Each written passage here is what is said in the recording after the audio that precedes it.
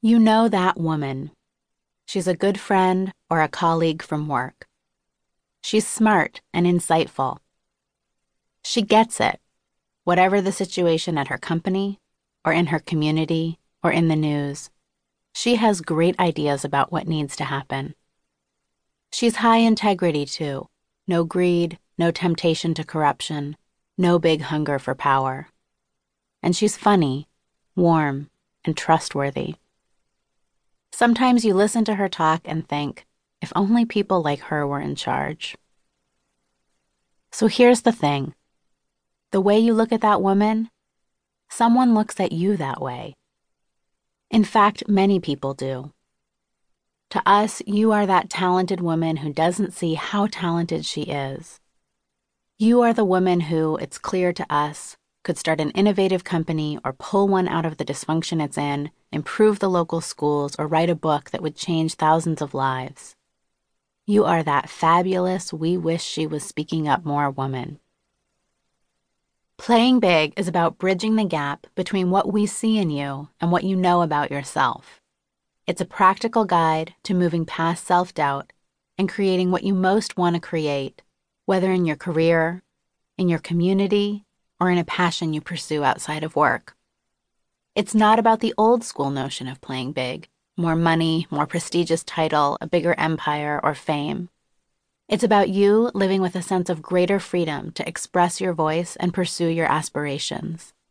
It's playing big according to what playing big truly means to you. And if you don't know what playing big looks like for you yet, the ideas and tools here will help you discover that. This playing big is not about climbing the ladder within broken systems. It's about learning how to use your voice to change those systems. It's not about opting in or opting out, according to our society's current thinking around what women should and shouldn't be doing. It's about turning away from those narrow labels, refocusing your attention on your longings and dreams, and playing big and going for them. This book was born out of a frustration and a hope. The frustration, brilliant women are playing small. The hope, that our world could be changed for the much, much better by our greater participation. Nisha was one of my first coaching clients. In her early 30s, long, flowing black hair, always in bright colors that brought to life her beautiful face. Nisha was a mid-level program manager at a nonprofit organization. She was known there as a quiet, organized administrator, good at implementing others' plans. Yet in our coaching sessions, I got to know a very different Nisha. It turned out she was an avid learner who spent much of her free time reading the important journals and books related to her field. She was a creative thinker, full of ideas for how her organization could improve its work by incorporating the latest thinking in the industry. I happened to be very familiar with Nisha's employer, and after just a few meetings with her, could see that she was thinking about the future of the organization in a way that was at least as sophisticated and smart, if not more so, as the CEO and board were. But no one in Nisha's workplace knew any of this. Nisha's ideas and gifts were hidden. They were not making it out of her head and heart and into her organization.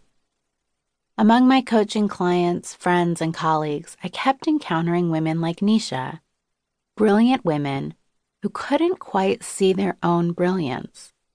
Women who were convinced their ideas needed more perfecting or refinement or time before being put into action. Or women who, for reasons they weren't sure of, were not moving forward toward their greatest aspirations and dreams.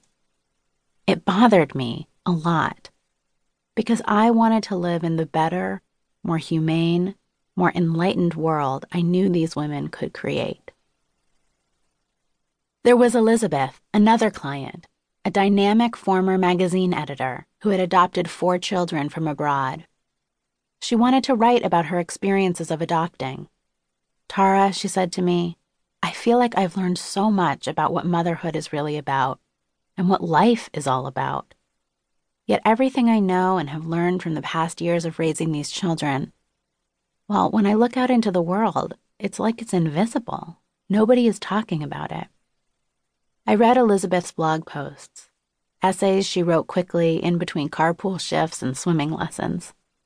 Her writing was powerful, and she was indeed talking about motherhood and love across borders in new and important ways.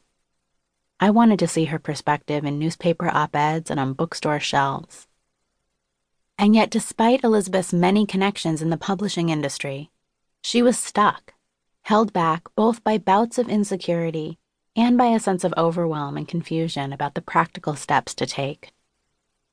And then there was Cynthia. Cynthia was a director of sales at a Silicon Valley tech company. Super sharp and hardworking, Cynthia also had an incredible gift for mediating conflict. But Cynthia was relatively bored in her job, having worked in the same kind of role for over a decade and never having enjoyed it much to begin with. There was, however, another arena of the company's work that she was excited about, exploring a new line of business she felt could be very successful and bring customers a valuable new service. When we talked about Cynthia pitching to the senior leadership that they invest in such a position and put her in it, she couldn't believe she'd be able to get that kind of special opportunity.